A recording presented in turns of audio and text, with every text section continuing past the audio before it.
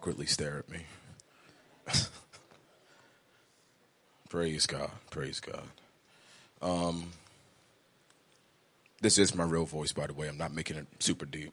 So, just in case you're wondering. It's a dangerous thing when they go, yeah, you've been asked to minister and such, and you only got a set amount of time. Then it's like you overstudy because that's just your habit. And it's like, now I got to make sure not to try to cram everything into 20 minutes. I won't. I promise. No. Yeah, no. Nah. But I'm going to speak about something tonight that is close to me, near and dear. I don't think publicly I've ministered on this before. I don't think I have. But it was Go Conference last Friday night. And Brother Tess Stewart was ministering. Wasn't able to make it for various reasons, but I watched it online. And when he gave the altar call, he began to mention some things, began to talk about, those of you who feel like you're not worthy or feel like you're not called. Or I can't remember the exact wording he used, but whatever he said resonated with me. And I was like, well, Yolanda was like, hey, that's us. I was like, yeah, it is. And just began to pray.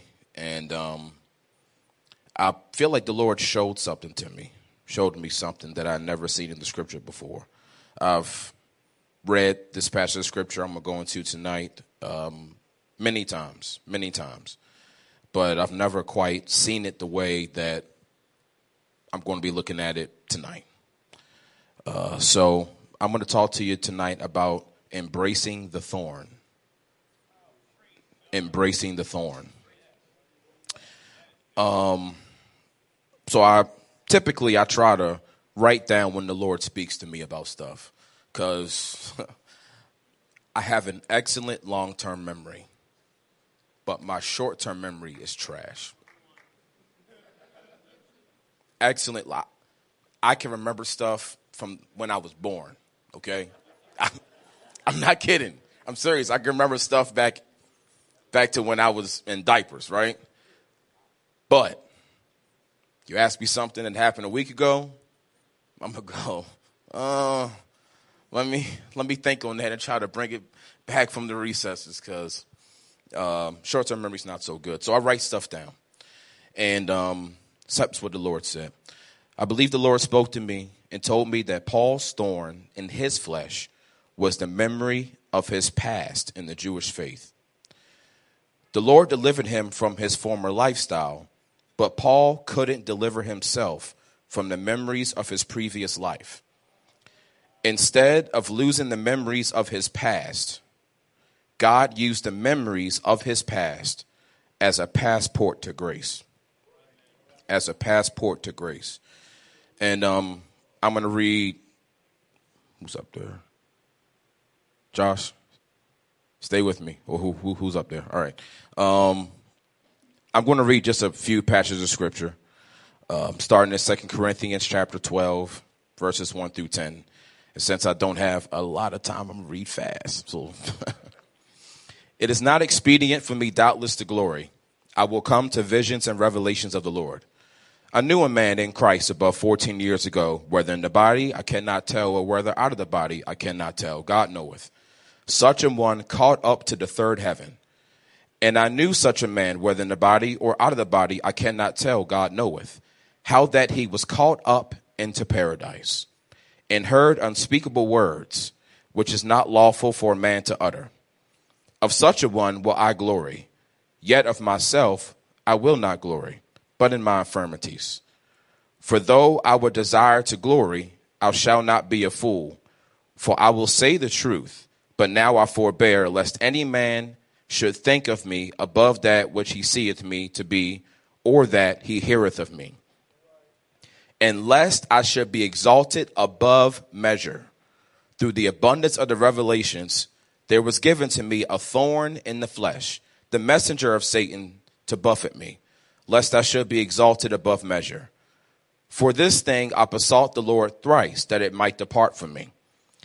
And he said unto me, my grace is sufficient for thee, for my strength is made perfect in weakness. Most gladly, therefore, will I rather glory in my infirmities, that the power of Christ may rest upon me. Therefore, I take pleasure in infirmities and reproaches and necessities, in persecutions and distresses for Christ's sake. For when I am weak, then I am strong. When I am weak, then I am strong. And I'm only going to read out of two different translations, Contemporary English Version and Young's Literal Translation, verses 7 through 10. Of course, I am now referring to the wonderful things I saw, Paul speaking. One of Satan's angels was sent to me, was sent to make me suffer terribly, so that I would not feel too proud. 3 times I begged the Lord to make this suffering go away. But he replied, my gift is undeserved grace. Of undeserved grace is all you need. My power is strongest when you are weak. So if Christ keeps giving me power, I will gladly brag about how I am weak. Yes, I am glad to be weak, or insulted, or mistreated, or to have troubles and sufferings. It is for Christ. Because when I am weak, I am strong. In Young's Literal Translation. Now, this is kind of a little bit wordy and kind of hard to read, so if I stumble, be patient with me. And that by the exceeding greatness of the revelations, I might not be exalted over much. There was given to me a thorn in the flesh, a messenger of the adversary, that he might buffet me, that I might not be exalted over much. Concerning this thing, thrice the Lord did I call upon, that it might depart from me. And he said to me, sufficient for thee is my grace. My power in infirmity is perfected. Most gladly, therefore, will I rather boast in my infirmities, that the power of Christ may rest on me. Therefore, I am well pleased in infirmities, in damages, in necessities, in persecutions, in distresses for Christ. For whenever I am infirm, then I am powerful. When I'm at my weakest point, that's when I have the most power. Because it's not my authority, it's not my ability, it's God living and working through me to do the things that please him. And it's so much to talk about in 20 minutes, but that's okay. From about the ages of 14 till 30, 14 to 30, I have had immense struggle with who I am in God. Immense struggle. There's been days where I go, well, am I supposed to be here? Should I have just not gone to church with my mother that day, September 2004? Should I have just stayed home? Should I have just done something else? Should I have tried to pursue some pipe dream, XYZ, and the list goes on and on. But I came to a point, it was last Friday, I believe, or the Lord is continually doing it in me. He's working it out. He's working it out. I came to the point that I can't change my past, right? I mean, it either you've been bought by the blood of Jesus Christ or you haven't. Either baptism is real or it's not. Either redemption is true or it's not. And when I came to the understanding that, well, I have been redeemed, I have been washed, I have been cleansed by the blood of the Lamb, I don't have to worry about my past anymore. But one thing, I never thought about it this way until last Friday. I never thought about it this way. It's not the past I have a trouble with. It's the memories of my past. It's the memories. Remember how I started by telling you I have a great long-term memory? Yeah. That could be a blessing and a curse, right? There's not much that I forget, literally. That is not exaggeration. That's not hyperbole. That is the truth. There's not much that I forget. And it's taught me to, one, not hold any grudges against anybody. Yeah, I don't. Life's too short. I don't have time to be upset or be mad with anybody of what they've done to me or didn't do or whatever. Life's a vapor, right? But I think Paul had some trouble with his past. I think he did. I was doing some studying of this passage of scripture and actually looking up the chronological order of the epistles in which they were written. And it's really cool to watch when the epistles were written, because it gives you a whole nother perspective when you read them. It certain context clues, and it's like, oh, well, that makes sense. Oh, well, that makes sense. Well, that makes sense. But in the order they currently are, it's kind of hard to do that. But I began to look at Paul and his life a little bit. And I began to look at when he was saved, which roughly was about 37 AD. 37 AD is when he was saved. It's when he had his vision on the road to Damascus, Acts 9. And then from that point until when he was first called into the ministry in Acts 13 is about 10 years. It's about 10 to 11 years. See, when you begin to look at that, you think, well, all right, well, yeah, Paul just jumped right in. He just got right into it. As soon as Act 9 happened, he came right back to Jerusalem. No. That's not exactly what happened at all. Because the Bible says in Galatians chapter 1 that he actually left Damascus, went into Arabia for 3 years. Then he went back to Damascus, and then 10 years later, he went to Jerusalem. So we're talking of a span of about 13 to 14 years before he's even called into the ministry. Time of preparation, time of reckoning, a time of dealing with things. There's some times that we think that our postponement into a place of ministry is God's divine delay. I beg to differ. I think it's a part of God's process. As a matter of fact, it's a part of what he ordains to do in each one of our lives. Because if you've been saved, you've been washed, you've been redeemed, God has a purpose for your life. There is no such thing as, I was saved by mistake. God missed it. No. That's not what happened at all. No. If you were saved, it was by the grace of God, and it was according to his will and his purpose. His will and his purpose. Let me hurry. Galatians 1, 8 through 15. But though we or any angel from heaven, I'm just reading this for context, preach any other gospel unto you than that which ye have received, let him be accursed. Kind of destroys the doctrine of, sorry, I'm not going to go into that.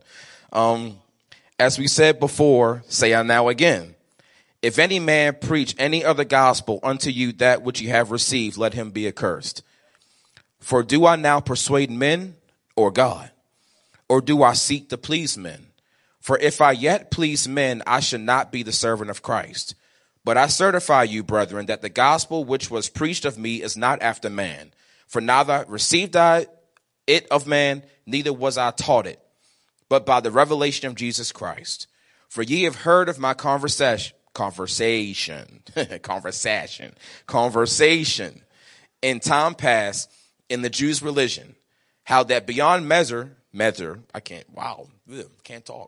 beyond measure, I persecuted the church of God, and wasted it, and profited in the Jews' religion above many my equals in mine own nation, being more exceedingly zealous of the traditions of my fathers.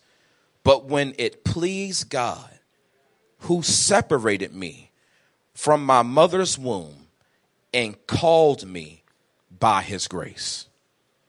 When it pleased God, God's desire, long before Paul was even saved, while he was yet a Pharisee, at Gamaliel's feet, as the book says, God was calling him. As a matter of fact, God positioned him to stand there and hold the garments of the people who stoned Stephen. And it took, I think it was a year after. 2, 3, 4, 5. I'm getting my time mixed up. It was either a couple years after he has his vision to the road to Damascus. So just a couple years, the Lord's continually working on his heart. And then the Lord says, okay, well, you won't answer to conviction, so now I have to stop you in your tracks. Boom. Blinded, can't see, doesn't eat, all that. Man, I could have went on that rabbit trail on there, but that's all right. Galatians 2. How am I on time? Oh, excellent. I was thinking 5 minutes. That's good. All right. Galatians 2, 16 through 21. Knowing that a man is not justified by the works of the law, but by the faith of Jesus Christ. Even we have believed in Jesus Christ that we might be justified by the faith of Christ and not by the works of the law. For by the works of the law shall no flesh be justified. But if, while we seek to be justified by Christ, we ourselves also are found sinners, is therefore Christ a minister of sin? God forbid. For if I build again the things which I destroyed, I make myself a transgressor. Now that word destroyed in the Greek just isn't like a, man, like they got destroyed in that game. Like they got obliterated, like football game 50-0 or something like that. Like, man, they got obliterated. No. That word destroyed literally means to trample underfoot. It literally means to completely obliterate with no sense of trying to go back again. That when I destroy something that kept me in my past and is keeping me from my future, I can't go back to it. That's why we can't go back to our past. That's why we can't try to go back from what God delivered us from. It is impossible to have tasted, the Bible says in Hebrews 6, it is impossible to have tasted of the good word of God, the powers of the world to come, and to return to the stuff God delivered me from. It's like opening the Son of God open to an open shame and crucifying him afresh. It's like starting all over again. Oh, well, maybe I wasn't saved. Let me go get baptized again. No. It has nothing to do with that. It's got nothing to do with that. You need to believe you've been saved. You need to believe you've been redeemed and that you've been bought by the blood of Jesus Christ. And regardless of what the adversary says to you about your past, it doesn't matter. Because I know the truth. I've been redeemed and I've been changed. I've been changed. For I through the law am dead to the law, that I might live unto God. I am crucified with Christ. Nevertheless, I live, yet not I, but Christ liveth in me. In the life which I now live in the flesh, I live by the faith of the Son of God, who loved me and gave himself for me. I do not frustrate the grace of God. For if righteousness come by the law, then Christ is dead in vain. Now, the first time I heard, I'm closing. The first time I heard these verses, Galatians 2, 20 through 21, Bishop Wright was teaching about it. And it was years ago. And I remember him talking about that what this verse is saying is like, it's like me being on the cross the same time Jesus was. So when he says like, I am crucified with Christ, that word with in connection with Christ, it just as Christ was crucified, taking on the sins of the world, my sins have been nailed to the cross. So when he was crucified, I don't have to go back and go, oh, well, I messed up again. Let me see if I can kind of correct that sin. It was nailed on the cross 2,000 years ago, even before the sin was committed. Even before the sin happened, it was already dealt with. And that's the same thing with the grace of God. It doesn't matter where you've come from. It does not matter the failures you have in your past. They're just that, in your past. They're not in your present. So, now I feel the preach coming, right? Now I'm about to end, right? How about you stop worrying about the past and actually look forward towards the future that God has for you? I can hear some of your thoughts. Well, you don't know what my past, you don't know what happened. You don't know what took place. You don't know where I came from. No, I don't. But what's so much more important is that the grace of God is sufficient, which means it's enough. The grace of God is enough. It's enough. And if it's one thing that I can just leave you with tonight, it's that just because you have memories of your past doesn't mean that you're held captive to your past. But allow those memories to be the passageway to the grace of God in your life in a deeper and more powerful way. In Jesus' name.